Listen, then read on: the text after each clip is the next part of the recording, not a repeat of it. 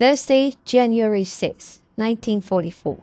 Dearest Kitty, my longing for someone to talk to has become so unbearable that I somehow took it into my head to select Peter for this role.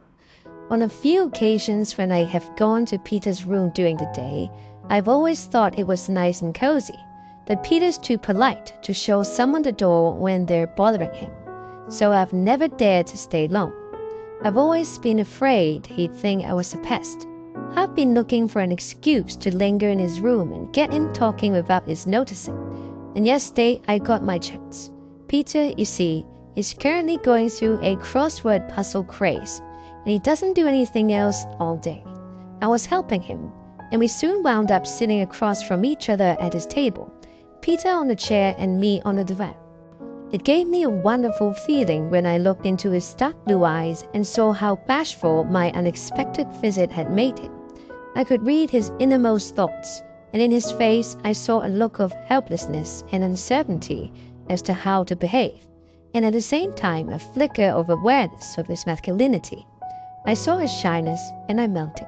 I wanted to say, "Tell me about yourself.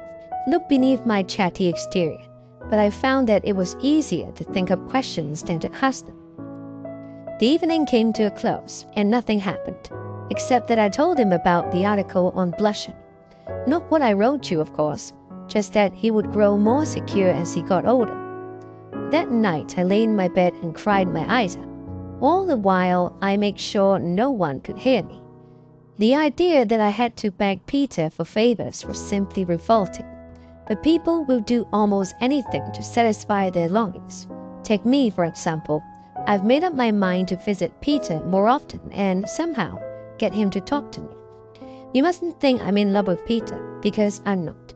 If the Van Dans had had a daughter instead of a son, I'd have tried to make friends with her.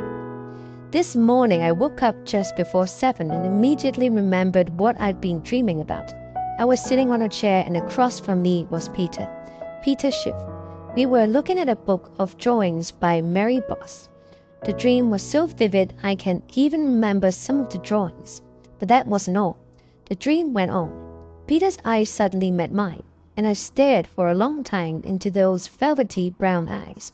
Then he said very softly, "If I'd only known, I'd have come to you long ago."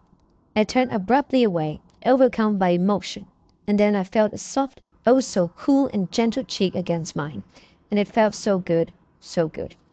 At that point I woke up, still feeling his cheek against mine and his brown eyes staring deep into my heart, so deep that he could read how much I loved him and how much I still do. Again my eyes filled with tears, and I was sad because I'd lost him once more, and yet at the same time glad because I knew with certainty that Peter is still the only one for me.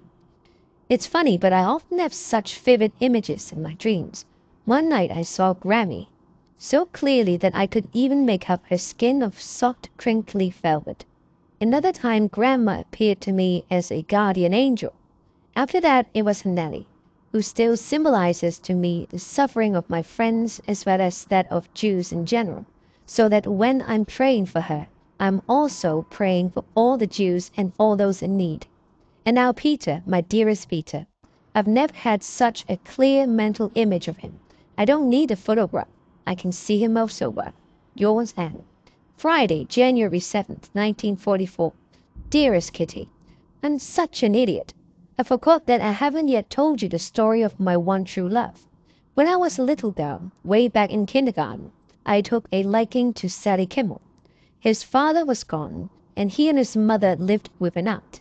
One of Sally's cousins was a good-looking, slender, dark-haired boy named Happy, who later turned out to look like a movie idol and aroused more admiration than the short, comical, chubby Sally. For a long time we went everywhere together, but aside from that, my love was unrequited until Peter crossed my path. I had an out-and-out crush on him.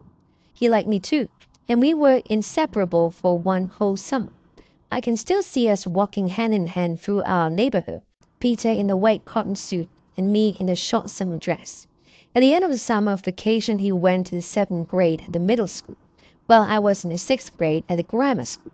He'd pick me up on the way home, or I'd pick him up. Peter was the ideal boy, tall, good-looking and slender, with a serious, quiet, and intelligent face.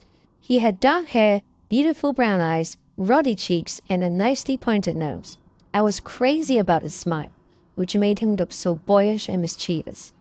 I'd gone away to the countryside during summer vacation, and when I came back, Peter was no longer at his old address. He'd moved and was living with a much older boy, who apparently had told him I was just a kid, because Peter stopped seeing me. I loved him so much that I didn't want to face the truth.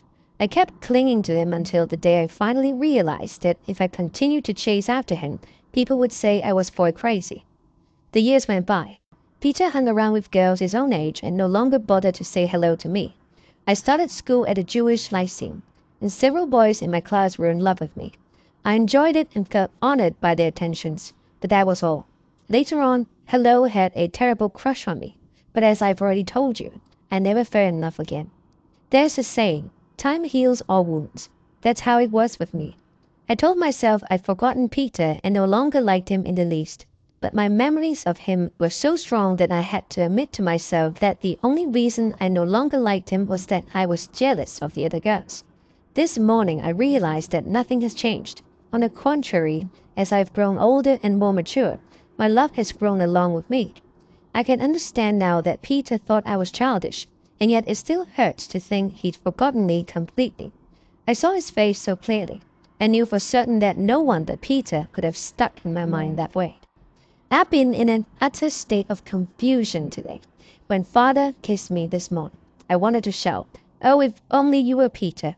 I've been thinking of him constantly, and all day long I've been repeating to myself, "Oh, Peter, my darling, darling Peter."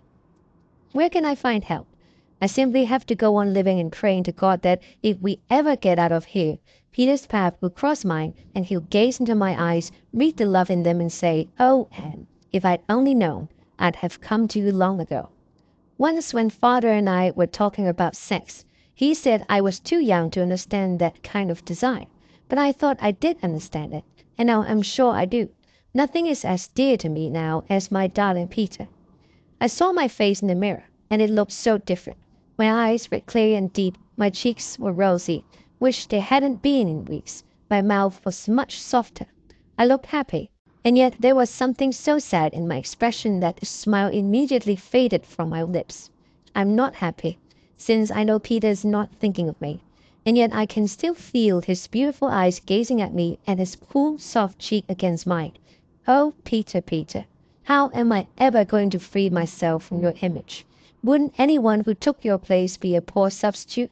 I love you, with a love so great that it simply couldn't keep growing inside my heart, but had to leap out and reveal itself in all its magnitude. A week ago, even a day ago, if you'd asked me, which of your friends do you think you'd be most likely to marry, I'd have answered, Sally, since he makes me feel good, peaceful, and safe. But now I'd cry, Peter, because I love him with all my heart and all my soul. I surrender myself completely. Except for that one thing. He may touch my face, but that's as far as it goes. This morning I imagined I was in the front attic with Peter, sitting on the floor by the windows, and after talking for a while, we both began to cry. Moments later I felt his mouth and his wonderful cheek. Oh, Peter, come to me. Think of me, my dearest Peter. Wednesday, January 12, 1944. Dearest Kitty, Beb's been back for the last 2 weeks, though her sister won't be allowed back at school until next week. Beb herself spent 2 days in bed with a bad cold. Meep and Jan were also out for 2 days, with upset stomachs. I'm currently going through a dance and ballet craze, and I'm diligently practicing my dance steps every evening. I've made an ultra-modern dance costume out of a lacy lavender slip belonging to Mumsy. Bias tape is threaded through the top and tied just above the bust. A pink corded ribbon completes the ensemble. I tried to turn my tennis shoes into ballet slippers, but with no success. My stiff limbs are well on the way to becoming as limber as they used to be. A terrific exercise is to sit on the floor, place a heel in each hand, and raise both legs in the air. I have to sit on a cushion, because otherwise my poor backside really takes a beating. Everyone here is reading a book called A Cloudless Morning. Mother thought it was extremely good because it describes a number of adolescent problems. I thought to myself, a bit ironically, why don't you take more interest in your own adolescence first? I think Mother believes that Margaret and I have a better relationship with our parents than anyone in the whole wide world, and that no mother is more involved in the lives of her children than she is. She must have my sister in mind, since I don't believe Margaret has the same problems and thoughts as I do. Far be it from me to point out to Mother that one of her daughters is not at all what she imagines. She'd be completely bewildered, and anyway, she'd never be able to change. I'd like to spare her that grief, especially since I know that everything would remain the same. Mother does sense that Margaret loves her much more than I do, but she thinks I'm just going through a phase. Margaret's gotten much nicer. She seems a lot different than she used to be. She's not nearly as catty these days and is becoming a real friend. She no longer thinks of me as a little kid who doesn't count. It's funny, but I can sometimes see myself as others see me. I take a leisurely look at the person called Anne Frank and browse through the pages of her life as though she were a stranger. Before I came here, when I didn't think about things as much as I do now, I occasionally had the feeling that I didn't belong to Mumsy, Pim, and Margaret, and that I would always be an outsider. I sometimes went around for 6 months at a time pretending I was an orphan. Then I chastised myself for playing the victim when really I'd always been so fortunate. After that, I'd forced myself to be friendly for a while. Every morning when I heard footsteps on the stairs, I hoped it would be Mother coming to say good morning. I'd greet her warmly because I honestly did look forward to her affectionate glance. But then she'd snap at me for having made some comment or other. On the way home, I'd make excuses for her, telling myself that she had so many worries. I'd arrive home in high spirits, chatting 19 to the dozen, until the events of the morning would repeat themselves and I'd leave the room with my school bag in my hand and a pensive look on my face. Sometimes I'd decide to stay angry, but then I always had so much to talk about after school that I'd forget my resolution and want Mother to stop whatever she was doing and lend a willing ear. Then the time would come once more when I no longer listened for the steps on the stairs and felt lonely and cried into my pillow every night. Everything has gotten much worse here, but you already knew that. Now God has sent someone to help me, Peter. I fondle my pendant, press it to my lips and think, what do I care? Peter is mine and nobody knows it. With this in mind, I can rise above every nasty remark. Which of the people here would suspect that so much is going on in the mind of a teenage girl? Saturday, January 15th, 1944. My dearest Kitty, there's no reason for me to go on describing all our quarrels and arguments down to the last detail. It's enough to tell you that we've divided many things like meat and fats and oils and are frying our own potatoes. Recently, we've been eating a little extra rye bread because by 4 o'clock we're so hungry for dinner we can barely control our rumbling stomachs. Mother's birthday is rapidly approaching. She received some extra sugar from Mr. Kugler, which sparked off jealousy on the part of the Van Dans because Mrs. Van D didn't receive any on her birthday. But what's the point of boring you with harsh words, spiteful conversations, and tears when you know they bore us even more? Mother has expressed a wish, which isn't likely to come true anytime soon, not to have seen Mr. Van Dan's face for 2 whole weeks. I wonder if everyone who shares a house sooner or later ends up at odds with their fellow residents. Or have we just had a stroke of bad luck? At mealtime, when Dussel helps himself to a quarter of the half-filled gravy bowl and leaves the rest of us to do without, I lose my appetite and feel like jumping to my feet, knocking him off his chair and throwing him out the door. Are most people so stingy and selfish? I've gained some insight into human nature since I came here, which is good, but I've had enough for the present. Peter says the same. The war is going to go on despite our quarrels and our longing for freedom and fresh air, so we should try to make the best of our stay here. I'm preaching, but I also believe that if I live here much longer, I'll turn into a dried-up old beanstalk. And all I really want is to be an honest-to-goodness teenager. Yours, Anne. Wednesday evening, January 19th, 1944. Dearest Kitty, I don't know what's happened, but since my dream, I keep noticing how I've changed. By the way, I dreamed about Peter again last night, and once again I felt his eyes penetrate mine. But this dream was less vivid and not quite as beautiful as the last. You know that I always used to be jealous of Margaret's relationship with Father. There's not a trace of my jealousy left now. I still feel hurt when father's nerves cause him to be unreasonable toward me. But then I think I can't blame you for being the way you are. You talk so much about the minds of children and adolescents, but you don't know the first thing about them. I long for more than father's affection, more than his hugs and kisses. Isn't it awful of me to be so preoccupied with myself? Shouldn't I, who want to be good and kind, forgive them first? I forgive mother too, but every time she makes a sarcastic remark or laughs at me, it's all I can do to control myself. I know I'm far from being what I should. Would I ever be? And Frank. P.S. Father asked if I told you about the cake. For Mother's birthday, she received a real mocha cake, pre-war quality from the office. It was a real nice day, but at the moment there's no room in my head for things like that. Saturday, January 22nd, 1944. Dearest Kitty, can you tell me why people go to such lengths to hide their real selves? Or why I always behave very differently when I'm in the company of others? Why do people have so little trust in one another? I know there must be a reason, but sometimes I think it's horrible that you can't ever confide in anyone, but even those closest to you. It seems as if I've grown up since the night I had that dream, as if I've become more independent. You'll be amazed when I tell you that even my attitude toward the Van Dans has changed.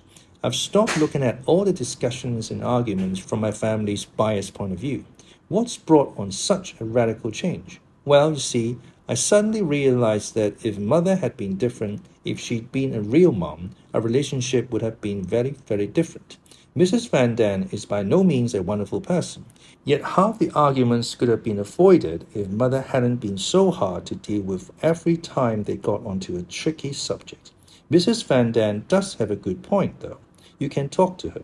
She may be selfish, stingy, and underhanded, but she'll readily back down as long as you don't provoke her and make her unreasonable.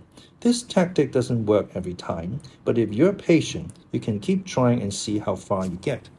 All the conflicts about our upbringing, about not pampering children, about the food, about everything, absolutely everything, might have taken a different turn if we remained open and on friendly terms instead of always seeing the worst side.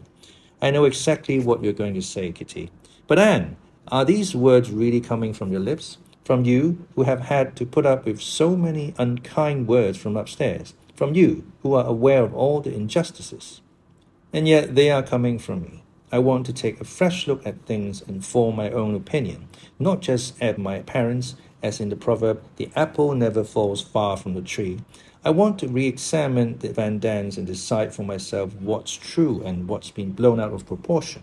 If I wind up being disappointed in them, I can always side with father and mother. But if not, I can try to change their attitude.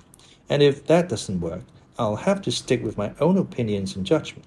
I'll take every opportunity to speak openly to Mrs. Van D about our many differences and not be afraid, despite my reputation as a smart aleck, to offer my impartial opinion.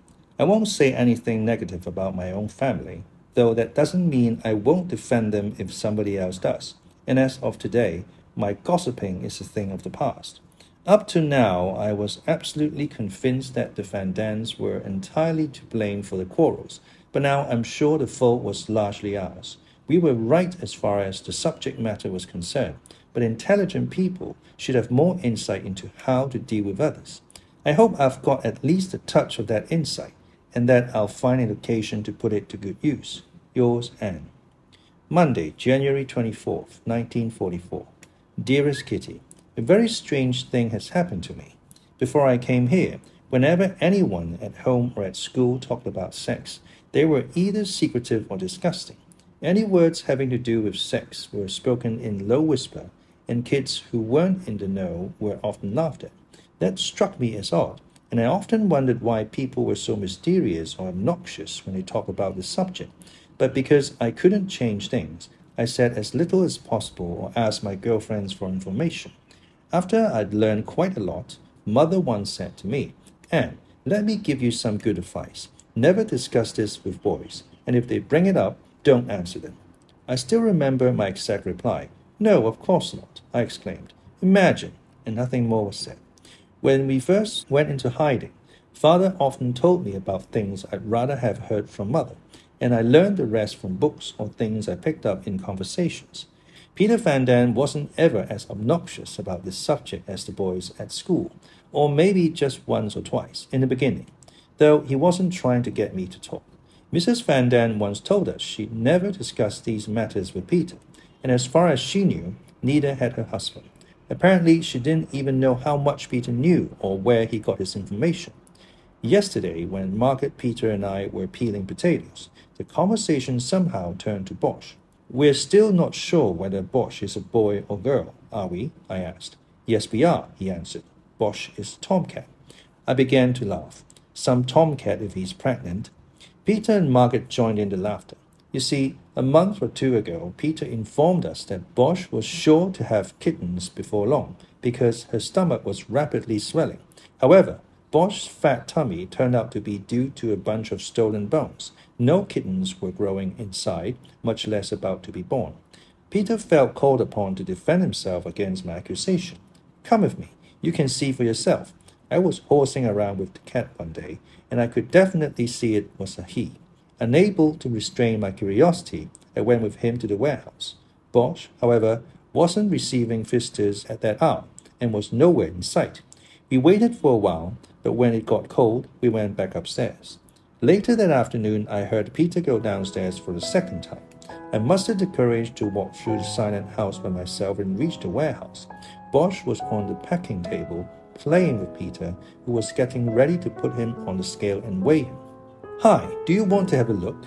Without any preliminaries, he picked up the cat, turned him over on his back, deftly held his head and paws and began the lesson. "This is the male sexual organ. These are a few stray hairs, and that's his backside." The cat flipped himself over and stood up on his little white feet. If any other boy had pointed out the male sexual organ to me, I would never have given him a second glance. But Peter went on talking in a normal voice about what is otherwise a very awkward subject, nor did he have any ulterior motives. By the time he'd finished, I felt so much at ease that I started acting normally too. We played with Bosch, had a good time, chatted a bit, and finally sauntered through the long warehouse to the door. "Were you there when Moshi was fixed?" "Yeah, sure. It doesn't take long. They give the cat an anesthetic, of course." "Do they take something out?" "No, the vet just snips the tube. There's nothing to see on the outside." I had to give up my nerve to ask a question, since it wasn't as normal as I thought. "Peter, the German word Geschlechtteil means sexual organ, doesn't it? But then the male and female ones have different names." "I know that. The female one is a vagina. That I know. But I don't know what it's called in males." "Oh well," he said, "how are we supposed to know these words? Most of the time we just come across them by accident." "Why wait? I'll ask my parents. They know more than I do and they've had more experience." We were already on the stairs, so nothing more was said. Yes, it really did happen. I'd never have talked to a girl about this in such a normal tone of voice. I'm also certain that this isn't what Mother meant when she warned me about boys. All the same, I wasn't exactly my usual self for the rest of the day. When I thought back to our talk, it struck me as odd. But I've learned at least one thing. That there are young people, even those of the opposite sex, who can discuss these things naturally without cracking jokes.